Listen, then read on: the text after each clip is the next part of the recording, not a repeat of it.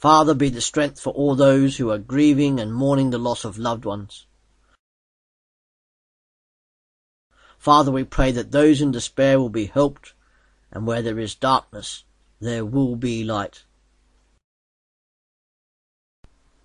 Let's now have a short time of silence where you can give to God things that are on your own mind and heart, your own petitions and praises.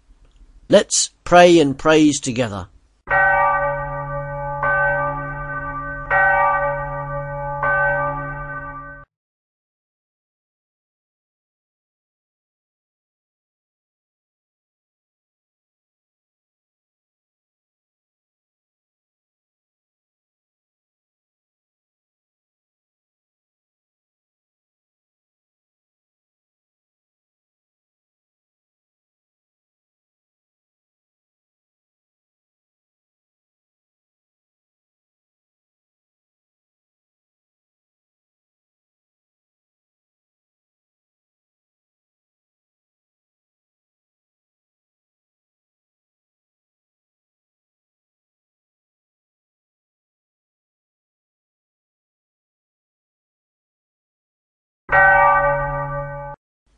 Lord, in your infinite mercy, hear these petitions of your children and accept these praises.